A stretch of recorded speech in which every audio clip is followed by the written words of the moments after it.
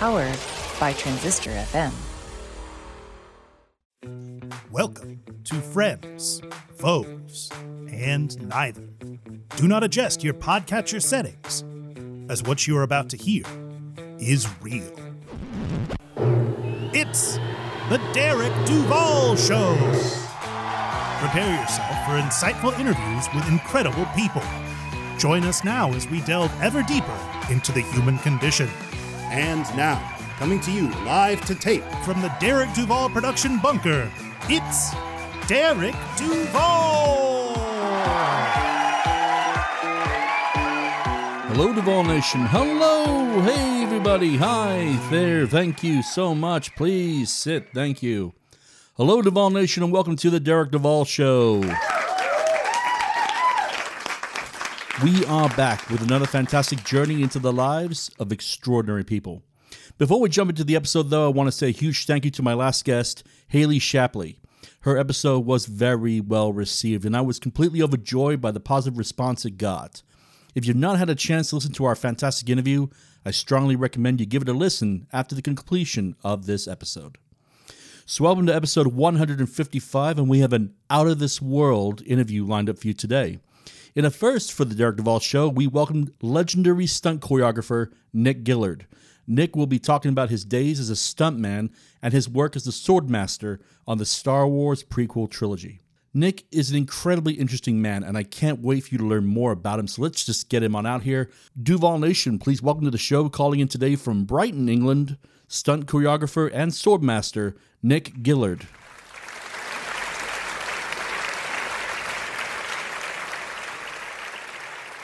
Nick, hello. Welcome to the Derek Duval Show. How is the weather out by you today?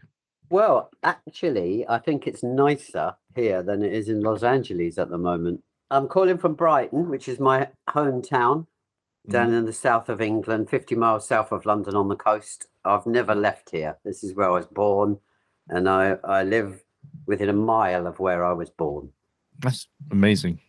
So I start my interviews off the same way. That is, how has it been for you navigate the COVID-19 world we've been living in? It was a strange thing for me, Derek, actually. It was the first time. We only got 4 months off, bizarrely. We ended up as key workers. But, you know, I thought I was going to get 6 months off. And that was the longest I've ever had off. I only got 4, but that was the longest I've ever had off since I started in the show business in 1972. And so I just loved it. Listen, it was awful for so many people, but for me, it was just the most amazing thing. And living here in Brighton, the coast is just there. You know, you could get away from it, or you could get on your push bike and ride off. So I absolutely loved it. So every journey has a beginning. Where were you born, and what was it like to grow up there? I was born here in Brighton in 1959. And it's been a fantastic place. Brighton's a really alternative town, and amazing place to grow up for a child. That's awesome. So were you interested in a career in the military, or was that your parents' choice to send you to a military school? It was parents' choice. I got 6 sisters, and I'm the only boy, and my dad was in the Navy, and so that's the way I guess he wanted me to go, but I had no interest whatsoever. What appealed to you most about running away to join the circus? Well, again, it wasn't really a runaway. I just walked into this circus that was in the town. And you probably read, my parents were away at the time. And this was before internet and before mobile phones and stuff. So I was never going to speak to them for 9 months. And in that time, I got established in the circus. How long were you with the circus, and what prompted you to leave? You know, when you're that age, you don't know what you want to do. I could ride horses. That was about it. I went there at 12, and I lived with a family. They brought me up until I was 18. Well, about 20, until I was 18, but I'd go back and do it because I really liked it. But I got on the stunt register at 18. We went and did a movie. We went and did this movie called Thief of Baghdad before I was a stuntman. This was 1977. And they needed some people who were good with horses because it was a green screen, very early green screen thing, a lot of equipment on a soundstage. And we went in from the circus with 3 horses and did this job. And for us, it was really an easy thing to do. And they paid us £100 for the day, which was more money than we earned in a year, you know. And they gave us loads of food. And so for me, that was that. That's where I was headed. That's amazing. Now, I read that you were a stuntman on one of the original Star Wars films, that you were Mark Hamill's double. Is that correct? No, it's not true. When I got on the stunt register, they were shooting, I don't know which one it was. It's the one where he gets thrown out through that circular window when he discovers Vader's his father. Oh, right. And I just happened to go to the set at Elstree that day. And at that time, I was the youngest stunt performer by a million years. And the guy that was doubling Mark was, 20 years older than him. And so me and Mark sort of struck up a friendship quite quickly. But I doubled him immediately afterwards he did a movie called Britannia Hospital. Mm-hmm. I think it was Lindsay Anderson movie. I doubled him on that. And man, was I a good double back then. The director actually sat down with me for about 20 minutes trying to tell me my lines one day. And I'm saying, listen, I'm the double. And he's like, yeah, okay, whatever. I was a great double for Hamill.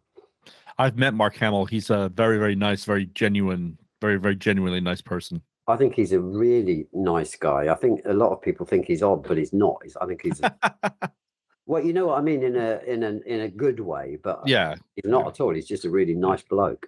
Yeah.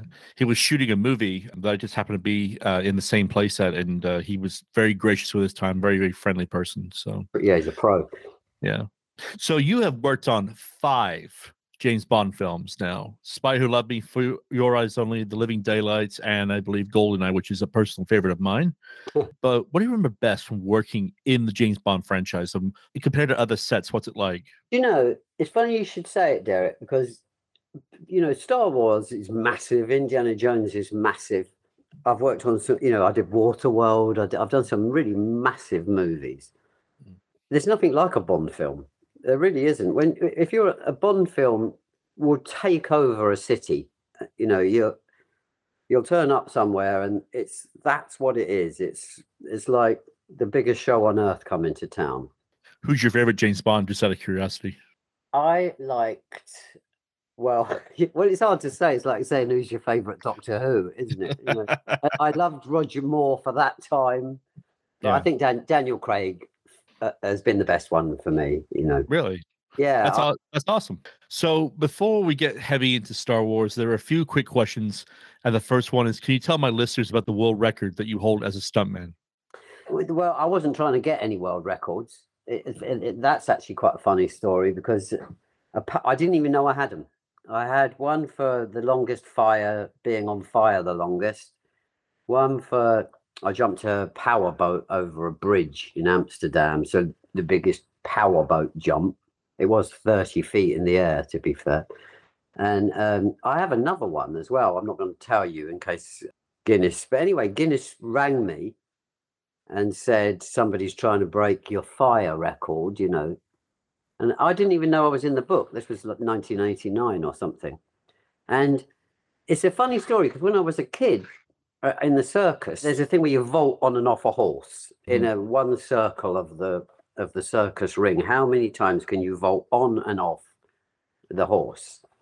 And when I was young and you'd get the Guinness Book of Records for Christmas, it had a circus one and it had that, and it was 26 vaults. And at the time, I was supposedly the best trick rider in the world. I was with the Moscow State Circus, and I could only do 25. And I could not understand how you could do 26. I wasn't even touching the horse at 25. And so then when they rang me and said, you're in our book, and I thought, well, they hadn't checked that. I thought, I wonder if they checked the 26 volts, or somebody just said they did 20. And it really annoyed me. I suddenly thought they're not checking their stuff. So I said to them, well, look, I don't want to be in your book, especially as if somebody's trying to beat my fire record. This was a normal person. They were just going to set on fire and he was going to walk down the street. And I'm getting paid to do it. I wasn't doing it to get a record. So I asked them to remove me from their book. They said nobody has ever asked that before. And I said, well, put me in for that record then. It's funny you said that. I remember when I was a kid living, growing up in Great Britain, when one Christmas we got a Guinness World Record board game. It was kind of looked like Trivial Pursuit, but it had Guinness World Record questions instead. I don't know why that just kind of clicked in my head. Yeah. So have you ever had a stunt go wrong? Yeah, I have. Yeah, inevitably after 40 years, but not through any fault of people. It's usually some kind of equipment failure. A wire will break, a car will go the wrong way. Just stuff like that. You just mentioned, like I said, being set aflame. If a director comes up to you and say, hey, we need you to be on fire for X amount of time, what emotions do you go through when you hear that? For me, it's my most favorite stunt to do because it's so bloody dangerous, and it's a primal thing. Once that fire wraps around you, especially once it wraps around your head, you have this primal fear to run. Really, it's a bizarre feeling. And so for us, for people that do stunts for a living, that's what it's about. So, it's about overcoming your brain and understanding that it's going to check you out way before you need to go. You were in the military. I do this thing where I go through like a computer program in my head, and I check off all the things that are going to come off, that are going to come up, all the warnings that are going to flash up, and just so that I'm ready for them and I'm in control of them. But yeah, I absolutely love fire. So for me, it's just exciting. That's awesome. All right, so we come to the next phase of the interview that I think will cover your most well-known work, which is Swordmaster and Stunt Coordinator for Star Wars films, the prequels. Mm-hmm. How were you approached to take on such a task? I was approached for Star Wars. I've been working for them for years, for Lucasfilm, off and on different things. And just prior to Phantom Menace, I'd been doing Young Indiana Jones with them out in Morocco. I missed that show. Yeah, it was a good show. We shot it all around the world. And anyway, so most of us from Phantom Menace had been working on that show. And we all ended up on it. What guidance did George Lucas give you to how, crafting the many lightsaber battles in the films?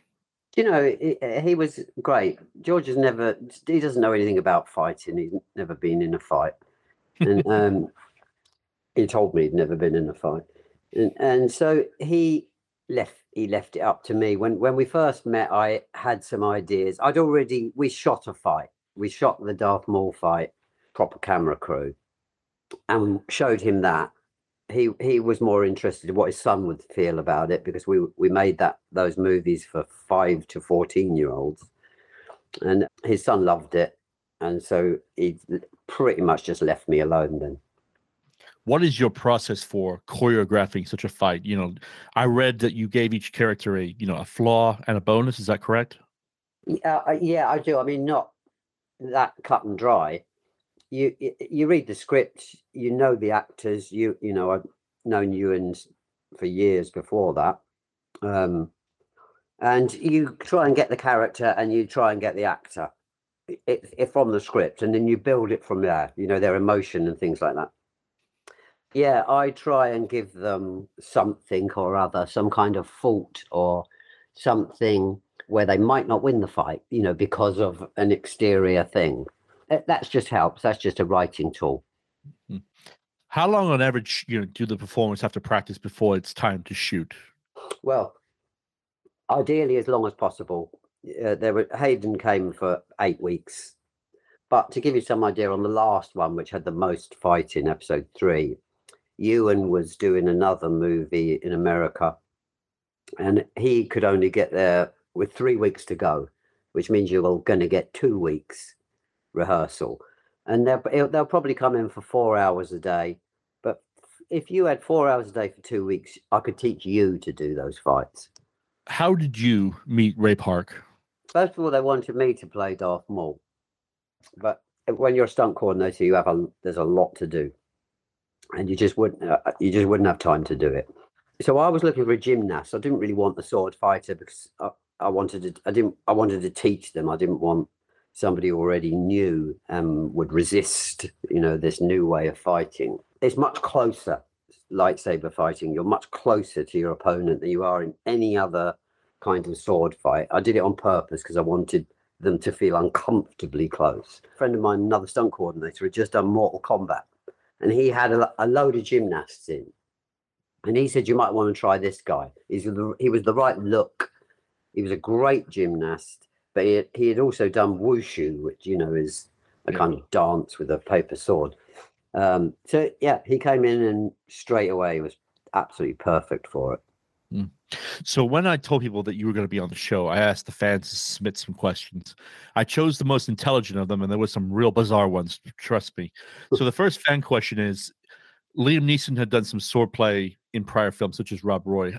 How was it for him to adapt to the fighting that you were trying to teach? It was tough for him. I also did Rob Roy, not as the Swordmaster, but as a stunt performer. Yeah, he said it was really tough. It's very quick. You've got to be about your stuff. He was also doing Les Mis at the time. And so we would go to his house. He was living in London. We'd teach him there at the weekend in his back garden. But yeah, he got it all. Okay, Duval Nation, we're going to go ahead and take a small break right here, but we will be right back with the conclusion of this interview with Nick Gillard. May I suggest you take this time to refresh that drink and take some super long deep breaths. That's right, Clouseau style. Out with the bad air, in with the good. Out with the bad air, in with the good. Please give your attention to a few friends of my show, and we will be right back. Are you craving a cinematic thrill? Join Too Many Captains, 4 friends who choose a new release in theaters and look back at an important film that influenced it. Tune in weekly for your ultimate movie fix.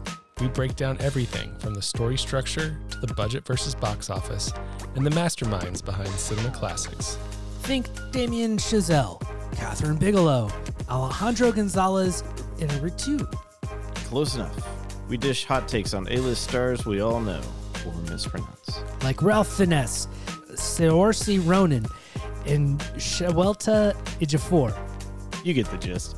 Find us at amoviepodcast.com, Apple Podcasts, Google Podcasts, Spotify, and more. Join the fun as 3 fanboys and an ADHD buddy dive into film history. Too Many Captains, your film podcast fix. Duval Nation, Derek and Mindy Duval here to talk about Jerky Pro, the standard in premium beef jerky products.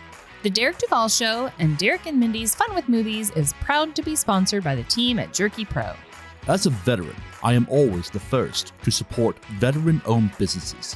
Setting up shop in 1987 and founded by military and paramilitary veterans, they have set the bar for how beef jerky is processed, flavored, packaged, and sold.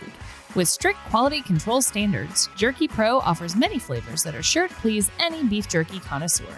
From the standard original flavor to honey glazed, peppered, teriyaki, sweet barbecue, or, if you're brave enough, the fierce red hot, there are many flavors guaranteed to entice your palate. Offered in various sized packaging, use promo code DUVAL37, all in capital letters, at checkout to receive a 5% discount.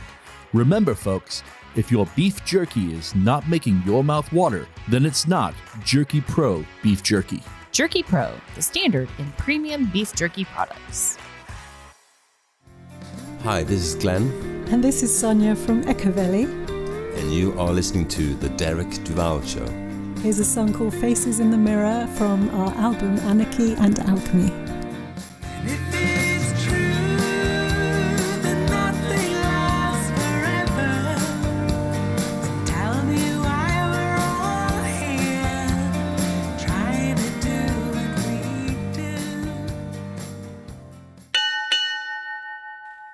Sergio, arriving. Hello everyone, this is Janae Sergio, life coach, combat veteran, and best-selling author. I invite you to purchase my new book, Perfectly Flawed, A Veteran's Journey from Homeless to Hero.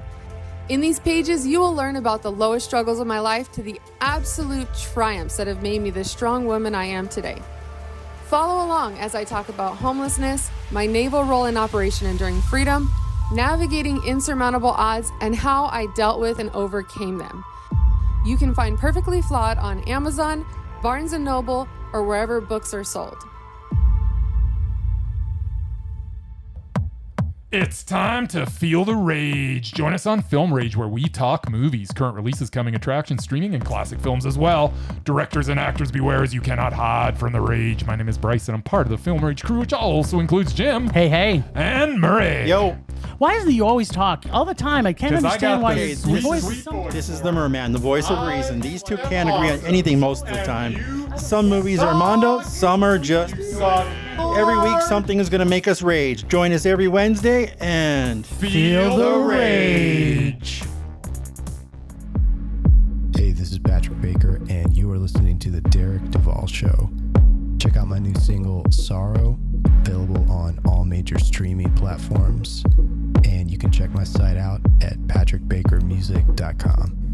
Don't leave my hyper heart alone on the water. Cover me in rag and bone. This is Benjamin Sledge, author of Where Cowards Go to Die. In my award-winning memoir, you'll discover the raw humanity, intricate complexity, and brutal barbarity of those who served in the Iraq and Afghan wars, and the psychological toll it took on modern veterans. You can purchase Where Cowards Go to Die on Amazon, Barnes & Noble, or anywhere major books are sold. Look for me on Facebook, Instagram, and Twitter at Benjamin C. Sledge. Welcome back to episode 155 of the Derek Duvall Show. Let's get right back to it with the conclusion of our interview with stunt choreographer and the Swordmaster of the Star Wars prequel trilogy, Nick Gillard. So, first time you saw the finished product of Phantom Menace, what were your thoughts? I was pleased, actually. When we were making it, you don't know, it had been 30 odd years since the last one. And we didn't, I'm not going to say we didn't take it seriously. We did, of course, we take every job seriously, but it seemed odd that you were suddenly, and there was Star Wars was happening again. And so everybody had a fantastic time on Phantom Menace. And then when it came out and it was so successful, we were all nervous about Attack of the Clones. When we went back, we were all like, oh my God, we've got to take this way more seriously. But yeah, it was a breeze, Phantom Menace, to work on. So the next fan question is, how do you choreograph a CGI Yoda fight? You just do one half. So we also only found out about that on the day that it happened. And George suddenly wanted to do fighting Yoda. So we just worked out where he was with Industrial Light and Magic. They showed us where he was going to be, where he was going to jump, where he would land. And they just called that out. And my guy did a dance with his sword that was different every time. Mm-hmm. And ILM then matched Yoda into it. So for us, it was very easy. There's another fan question. Is confirm a long-standing rumor that Ewan McGregor and Hayden Christensen were so fast they were asked to slow down. And just how quickly did they take to the training? Oh, they loved it. That's the thing that they both love doing. All of the actors love doing that, apart from Palpatine. Yeah, it was really easy. But yes, we did have to slow them down. They got so quick at it. The lightsabers were barely touching. That's crazy. So second to last question, and that is of the fan questions. That is, can you walk us through what happened with Ian McDiarmid being asked to do the lightsaber battle instead of a stuntman? Yeah, it was. I still to this day don't really know what happened. I've always maintained that you can teach anybody. I reckon I can teach anybody. Even a 300-pound person, except Ian. Ian is the only person I've never been able to teach. We discovered that very early on. Because he had that big fight. And so he was brought over early to do the rehearsals, and he came in, and just not in a million years was it going to happen. And I went to George early on and said, it's not going to happen. He won't be able to do it. We had a great double, Michael Burns, and he had done the other fight with Yoda, where he ends up crashing into that seat. And then anyway, on the day, I don't know what happened. On the day, George suddenly wanted him to do it. We said he can't. He doesn't even know the fight. And he said, well, you're going to have to adjust it. But this is with 10 minutes to go. Yeah. And so we did the best we could, What did the original version look like? Well, it's up, actually. It's up on my YouTube channel. Bits and pieces of it are up. But I'm going to cut it together and post it on there because people seem to really love that stuff. And you haven't seen it yet. There's some guy, I posted little bits and pieces on there, and some guy copied them and made a kind of fight out. But he hasn't got all the material. And so, yeah, that's the next thing I'll cut. It won't be for a while. Right. But I'll put it up. Yeah, I'll put it up and you'll see the whole thing. That'd be awesome. So the battles you choreographed are kind of the chef's kiss for the films. Looking back at your work after all these years, what do you remember best about this absolutely amazing work that you did? I'm glad it was me, to be honest, because I truly care. And also, and also I know the competition, and some of them came after me on various Star Wars films. Yeah, it's really easy to write a fight, just a fight. You can do it, but it's very difficult to write a fight that marries into the movie properly. And I hope that's what I achieved. So I've had many guests on my show who have worked very closely with Steven Spielberg, but none who have worked with George Lucas. What kind of person is he, and what are your favorite memories of collaborating with him? He's lovely. He's just a really lovely man. He's no fool. You couldn't work for a better director, and it's such a rare situation that you're working with a director that has written it and is there on the set and is paying for it. That's, I think, the key, because often when you're on other jobs, on big studio jobs, the decision-making process is mind-numbing, what you have to go through to get things done. But when you're with George, you just got to shout, hey, George, and he'll say yes or no. Have you gone back and watched the films, or do you even bother watching them? I haven't. In fact, I did an interview recently on Star Wars Theory, and it was a bit embarrassing because he was asking me things I just didn't know. Right. And it's only because it's a very different deal when you work on it. When you go and watch it, you're not watching necessarily your work thinking, oh, I could have done that better. You're remembering what an awful day that was, or what an amazing day that was, or an argument that you had with costume. Yeah. And so it's a very different thing. And it's also, the work you did was 2 years, 3 years prior, and it's been cut and changed, and right. It's different. It's a different deal. It's if you've done it your whole life, it's like a normal job. And I don't think somebody who worked, I don't know, selling newspapers would go back and, it's no different. Yeah. You move on. So what's next for you? Is there a book maybe, or something you're working on? A book would be funny. No, I got disillusioned with movies after Wanted, that movie Wanted. After that, yeah. I just didn't want to do it anymore, to be honest, like at any level. And I took some time out after that. And then I thought what I enjoyed most of all was the journey. It wasn't necessarily the destination.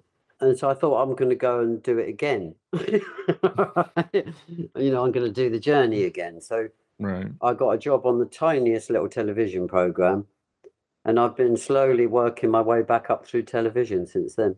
So that's what I do now. And I really enjoy television because I have to be there. That they haven't got enough money for me to have any kind of help, so I have to do it all myself, and awesome. I enjoy that. So as we enter the final phase of this interview, I always like to ask one fun question. That is, when you aren't being a stunt choreographer, what do you do for fun? What do you how do you relax? Is there any shows you like? Music? I whack up crack mostly. No, I don't. I love music is what my thing is. That's why I don't really watch movies. I listen to music. Yeah. Here in Brighton, I have a push bike and I ride my push bike. I've got a 1942 Willys Jeep, which I've had for 35 years. It's 81 years old now. It's the closest I've ever been to being married. You know, most of the time it's misery and you're covered in dirt, but when it works, I couldn't be happier. So just stuff like that. I tinker with things and I make things. What would be the best way for my listeners to follow your adventures on social media? I don't have any social media, Derek, at all. You have a website, right? I've got a website, but I never go on it. And, right. I've got this YouTube channel, which is a very new thing for me, and I'm a little bit frightened of it. I posted some videos, and suddenly I've got 10,000 subscribers, and it frightened the life out of me because I felt like, oh my God, what am I doing? I've got to keep these people happy. And so I feel enormous pressure, and I don't have social media because I think it's the heroin of a generation. And that's a great analogy, right there. It is, though, you know, that's and it's not even a real hit. You're getting an electronic hit. It's not even making you cough, you know.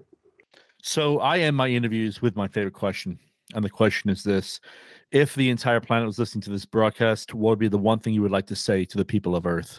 Stop with the social media. Get rid of Facebook. Get rid of Instagram. Get out there in the sunshine. Nice. Nick, thanks for taking the time to come on the show. I know you're very busy. It's has been absolutely a real joy. So thank you very much. You're welcome, Derek. And just like that, Duval Nation, we come to the end of episode 155. That's right. I want to thank Nick for being so incredibly generous with his time, for being so open to telling stories of his time on different films, including Star Wars. What an amazing man, and I'm so glad he and I got to connect. I hope everyone goes and checks out his YouTube channel I did earlier this week, and it's fantastic. So, Nick, thanks again, man, for being so cool and coming on the show. I really, really appreciate it. Okay, tune in again next time as we showcase another extraordinary person. I have a really good one coming up in a few days, so be sure to keep checking your favorite podcast streaming channel for the episode to drop. Also, I think it's fair to ask, have you enjoyed this episode? I truly hope you have, so please go hit that subscribe button to keep up to date for when new episodes drop. Also, if you're feeling generous, drop us a review. We love reading what our listeners have to say about us, good or bad. We are still enjoying our partnership with the amazing TeePublic. The Derek Duval Show has a great little store on there, and we have everything with our logo on it, including magnets, stickers, and mugs. Plus, we have some really fun t-shirts on there that Mrs. Duval and I added ourselves. So, please go to our website, DerekDuvalShow.com, go to the banner on the left that says merch, click that, and you will be taken to our store on TeePublic. And once again, I want to thank them for being such great partners with the show. On behalf of myself and the entire team here at the Derek Duval Show, I want to say to each and every one of you listening, take a page out of Nick's book. The man has it right. Get off social media for a day or two this week and see how you feel. Everything in moderation, folks, including our digital presence. Nostar, God bless, and see you next time, Planet Earth. This has been a recording of The Derek Duval Show, and we thank you for listening. Please go to our website, DerekDuvalShow.com, for links to merchandise and to explore past episodes. Please find us on social media on Facebook, Twitter, and Instagram at Derek Duval Show.